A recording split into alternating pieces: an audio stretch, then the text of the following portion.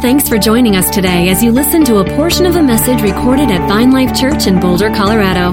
If you'd like to connect with us further, you can visit us online at www.vinelife.com. She's got a great word inside of her, and she spoke just a few weeks ago, and she just knocked it out of the park. She's going to do that again today. And so would you guys welcome her with me today? I just want to pray for her as she gets started. God, we thank you. We thank you for Amy. We thank you for who she is to us, God. We thank you that she's so gifted. She's such a special person. But God, we thank you for who she is in you, God. And we ask that as she opens your word today, as she preaches this message that you've just been working into her bones the last couple weeks here, God, we pray that this comes out and the seeds of your word would not just be spread to be caught in the thorns or to go on rocky soil, but God, that the soil of our hearts would receive every word of God today, and that we would bear fruit, God. We pray today that we would be not just hearers of the word, but doers of the word. So we bless Amy, God. We honor the word inside of her, and we love her, God, and we love you, Jesus. And it's in your name we pray together. Amen. Thanks, Luke. Don't you guys just love Luke? I'm just so grateful for his leadership and just the way him and Megan give it up. And thanks, bud. You really do feel like a brother. So, happy Father's Day.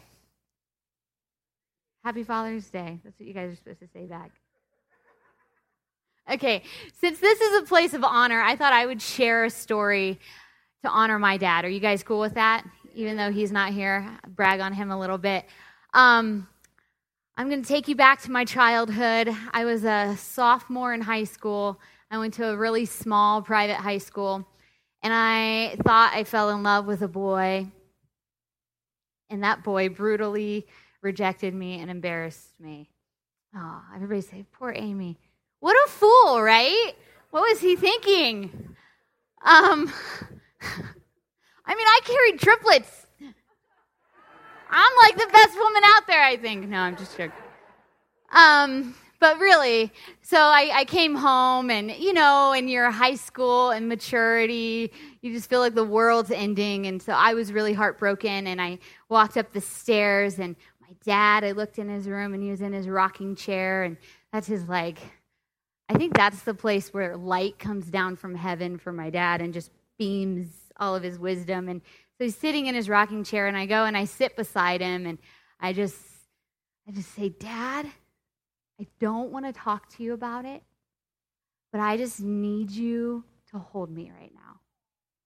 And I just cried, like I could cry right now. I just remember that moment of just vulnerability. And I cried, and he just held me, and he didn't press me. He didn't ask me anything. I got done crying. I'm kind of one of those people, okay, I'm done crying, shake the dust off and just move on. And so we went on our evening, and it was fine, and nothing more was said. And the following day I was at school, and the entire high school ate lunch together. And so I'm in the middle of my lunch hour, kind of just feeling embarrassed, because you know how a small school is, everybody knows everything that just happened, and you feel super And I'm sitting there, and an office assistant walks in with this beautiful arrangement of flowers. And she says, these came from you from the local florist down the street. There's no name or card, though. But these are for you. And it was the perfect thing to happen to a girl in high school who needed to feel special. Because all the friends around me were like, oh my gosh, somebody sent Amy those awesome flowers. This had to be $50. And everybody thought somebody else had a crush on me, and it was this moment where my dad knew when, where, and how to make me feel special. So, thank you, Dad, wherever you are, off to Africa. I will be forever grateful because, I was that girl that day. So, I love him. He really is amazing. Okay, so I'm excited to share with you what the Lord has been kind of working in my heart. And it's something that he's been working in my heart for a long time. And it's been part of my transformation in being his daughter. And as a church, we have been focusing on identity, right? Right. So we are sons, we are daughters, we are heirs, and we're loved. Have you guys gotten that? Do you know that? And we've decided as a church that we are going to live as if that is the only identity we have. We're not going to waffle back and forth between living out of our soul and then going to church and getting filled up with the Spirit and then walking back into our old crap. You guys know what I'm talking about? We are heirs now. We're God's, and we're going to live like we're God's, right? Okay, that's exciting, right? Identity is exciting. But I'm the type of person that says, God, this is so exciting, but how? What does this look like practically? How does this change the atmosphere in my home? How does this change the atmosphere when I come into these doors every Sunday? How does this impact my relationships? Because some of you may say, I really like this identity stuff, but for me, I don't feel any different, really. I don't feel like this church is different than it was 5 years ago. It's just a different set of people, maybe. Was that too real? Are you guys okay with that? Can I be real this morning? Is that okay? Okay. That's just, see, I'm not on staff, so there's no email address. So let's have some fun here. My dad would be like, uh-oh, that was off script. It's so funny watching him encourage me because he knows my raw side, So I'm like, Dad, guess what? All the initial thoughts, and he's like, yeah, that's really good. Let's talk about it down here, So, sorry, Dad. So, identity. How? How do we do this? And I've heard a lot of conversations about this, and I can boil all those conversations down to about two different ways. The first is, I agree with you guys. I get it. Identity is important. I don't know how to figure out what my personal identity is. I don't know what God wants me to be about in the kingdom. I don't know what he wants me to do. I don't know if I'm supposed to be a preacher or a worshiper or I don't know, And it's just this moment of this is great, but what's next? Can anybody relate? Okay. And then the next conversation is, I know it's important, and God has even given me visions. I know that I'm called to certain things. I get who I am before my papa. But I don't feel like anybody else sees the call that God has placed on my life. I don't feel noticed. I don't know how to step forward. I feel like I just come into church, I warm a seat, and I walk out. And for me, that was more me. Because I met God at a young age, and at a young age, he started giving me dreams and visions for what I was to be to him and the rest of the family. But I felt stuck, and I also felt like if I voiced the things that the Lord put in my heart, that I would be laughed at and politely set down. Does that make sense? Some of us are so scared to even just voice those little seeds of hope that the Lord has given us. And so as I wrestled with this in my heart and in my own life, and you guys might say, Amy, you don't even understand. You were the pastor's daughter. And guys, I'm the 6th of 12 kids. And I don't know about you, but my parents raised me that my church family is my family. And they're my first family. And so I never felt just like a shining star or anything. I wasn't one of those kids that had a great talent that everybody said, oh, she's gonna record things. That girl, she's gonna change things. I was a well-behaved child who loved Jesus and didn't get yelled at a lot. If you are in a group of people, if you are not a troublemaker and you are not a shining popular star, sometimes you just feel like you're warming a seat. You know what I mean? Okay, I think you guys get that. And it's frustrating. And the Lord brought me to this scripture as I was wrestling this out. And I'll have it make sense in a minute. It's Luke 16:10. Very simple. It says, if you are faithful in little things, you will be faithful in large ones. Different versions say, if you can be trusted in little things, you will be trusted in large ones. And I was sitting there, and I'm, again, asking God, okay, what does that mean? Who did that, and how did that help them fulfill their destiny and purpose in the kingdom? And the Lord brought me to the story of David and Goliath. Everybody knows that story, right? It's like the first one you hear besides Jesus dying on the cross for you. David is so amazing. He goes out and kills Goliath. That didn't just happen. He didn't just go to church on Sunday, show up at a battlefield and say, I don't like that guy. He's talking bad about my God. Bam, you're dead. That wasn't him. David was the youngest of 8 boys. He fell in love with Jesus at a young age. He served in his father's house. In those days, if you were the youngest, you were the least and you did the most. So here he is. He's this young boy in love with Jesus. He's being faithful to serve his father. And the Lord says to Samuel the prophet, go and anoint one of Jesse's sons to be future king. Go and anoint David because of his pure heart. So Samuel's faithful. He anoints him. It says from the moment that Samuel anoints him to be future king, that's his new God-given identity. We all have just received new identities in the last year if you've been hanging around, right? You've shaken off the old and you've walked into who God says you are now. So here David is. He's anointed. He has a new identity to be future king. It says the power of God came on him from that day forward. He was filled with the power of God. Samuel leaves. And where is David? David is still in his father's house, and he's still a servant, and he's still the least, and not noticed by his peers or father. He's an errand boy.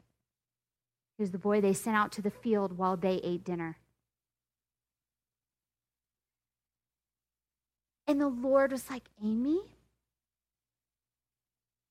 David had to be faithful in the little because it prepared him for the large moments of breakthrough. We reverse the two in our culture. We think the most important things are the things we accomplish, the moments of breakout, the moments of significance are the things that we measure as success. And we measure numbers, we measure popularity, we measure education, we measure so many things, and if we don't meet those, we're nothing. But the Lord says the most significant ones in the kingdom serve. And as I was wrestling with this, I'm like, but God, I get it. Like, I'll do what you want me to do, but nobody's even investing in me. So how can I be? And he said, look at David. He said, Amy, who has given you your identity? Well, you have, God. So why does it matter if anybody notices you or cares what you're about in my kingdom? And I said, God, I don't know why it matters. It just feels like it does. And he said, that's because you care more about man's opinion of you than you do your heavenly Father's. You're walking in the approval of man, and you're not walking in the fear of the Lord, honey. And I went, Dad, you're right. I'm sorry. I haven't been about my Father's work.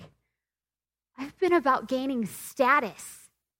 I've been about being popular.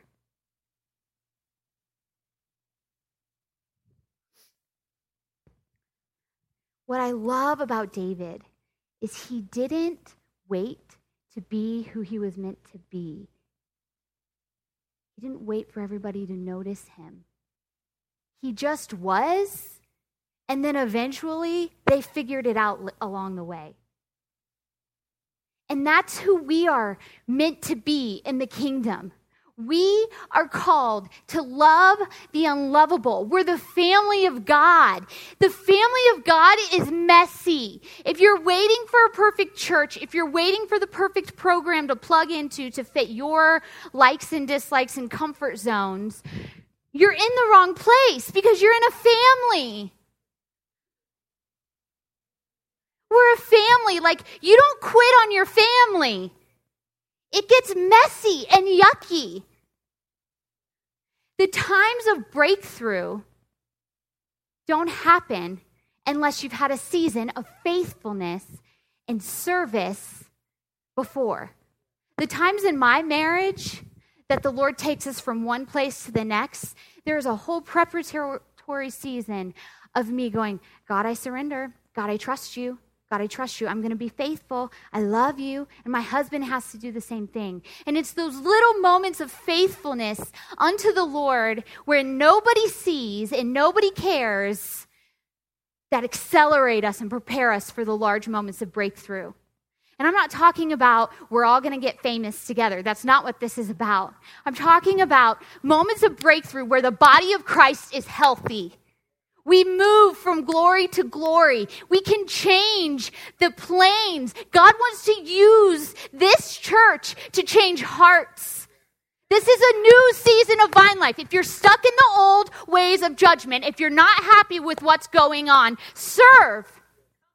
This is a new season of Vine Life. It is done that only 10% of the church does 95% of the work and all the tithing. That's not right. We're the body of Christ. And guys, you're my family. I believe in you. I believe in what God's called you to.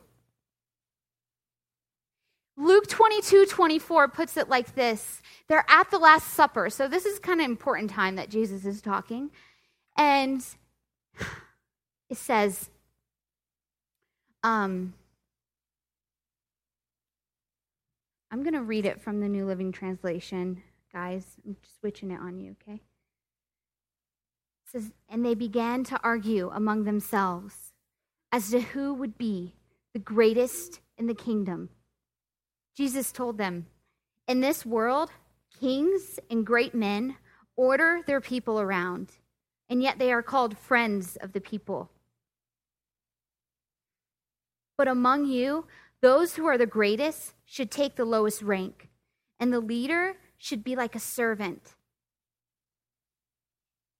Guys, in my own life, as that truth sank in, and I realized it didn't matter if anybody else noticed me. It didn't matter if things were perfect in my family. What mattered is that I was a daughter, I'm loved, and I care about this family, and I care about my dad, and I'm going to honor him and just start loving. And so that's what my husband and I did. I shared with him what was going on in my heart when we moved back. And what happened was we just started serving for a season in the marriage team. We started volunteering in the children's department for last-minute needs. I started joining the youth department for 4 years.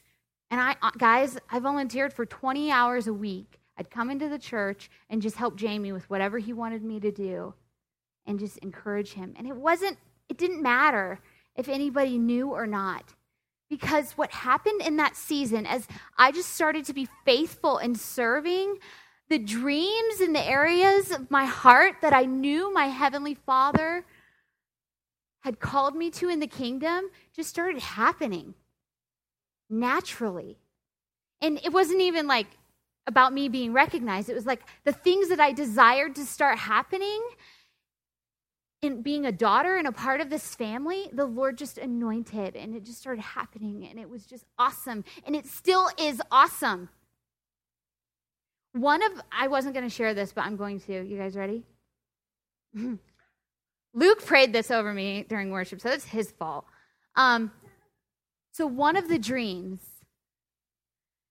that the Lord told me was, I've called you to speak truth to the family. Like, I've called you to bring life. And I thought, God, I'm not a speaker. Like, I don't I'm weird. And you know me, I am a little bit. I'm awkward sometimes.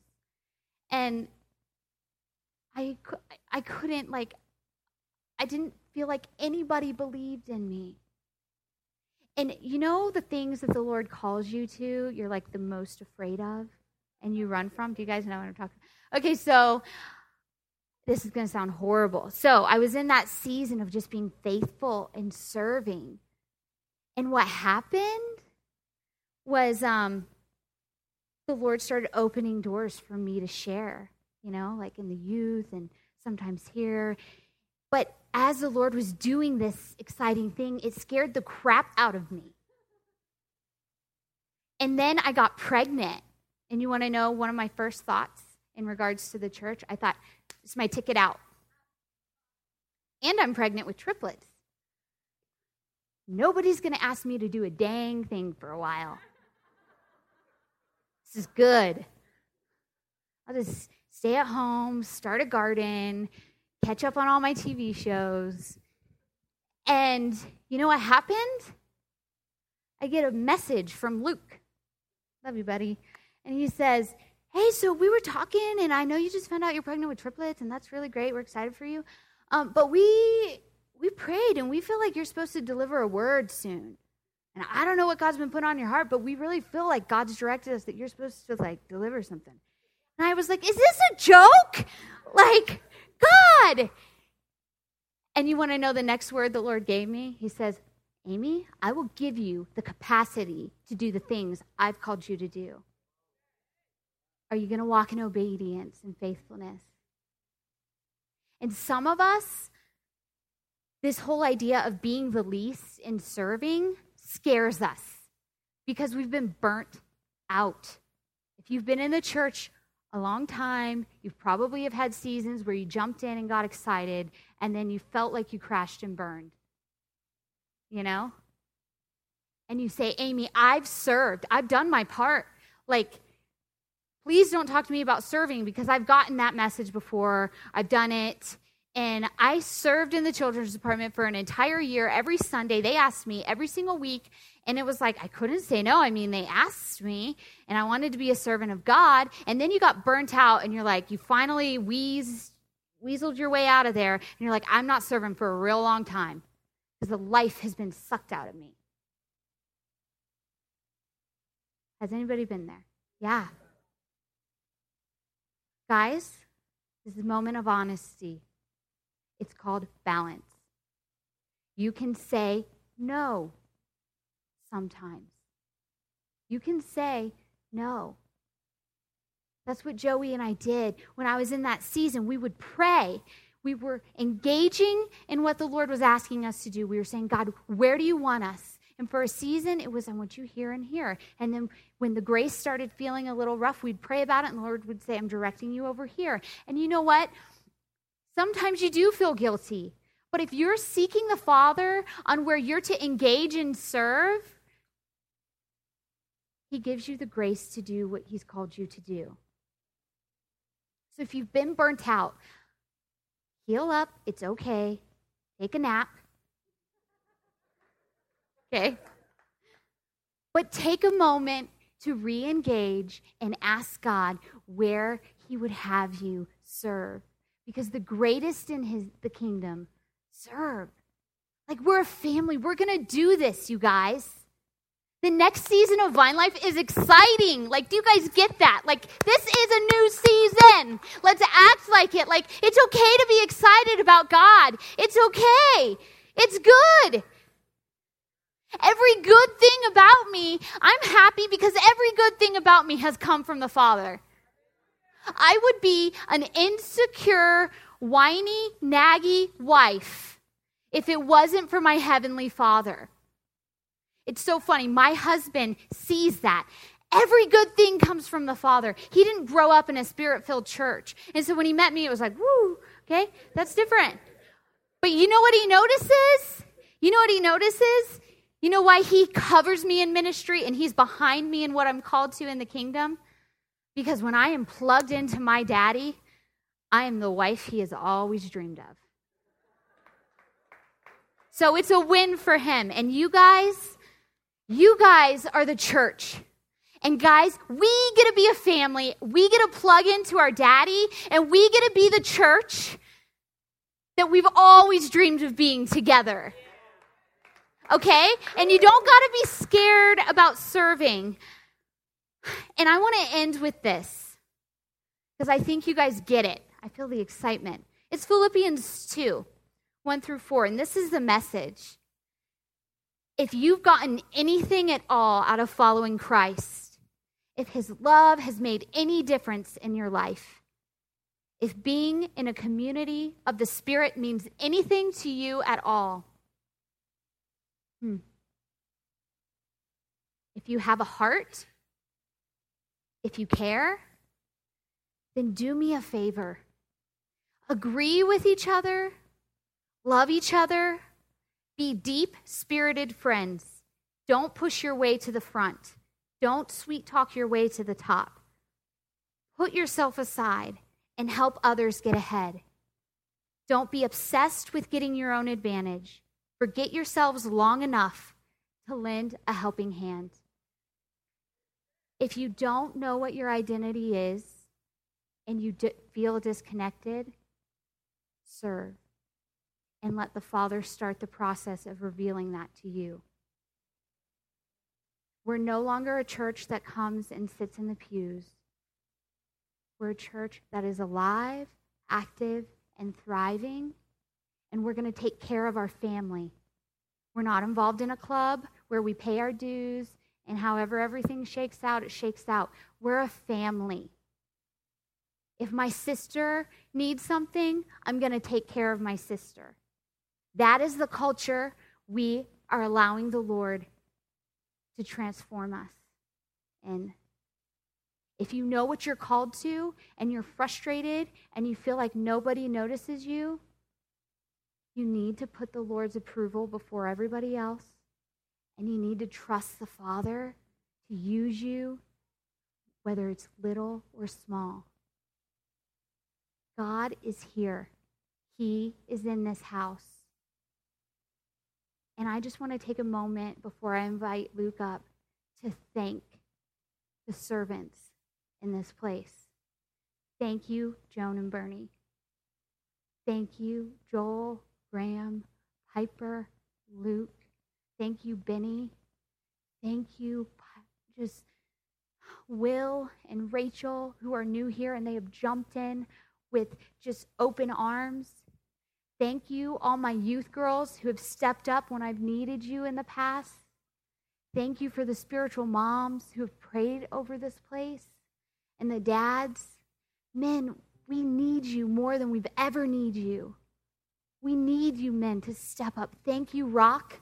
I'm looking at you right now, and I'm just so proud that you're here and you hold a place in the Spirit.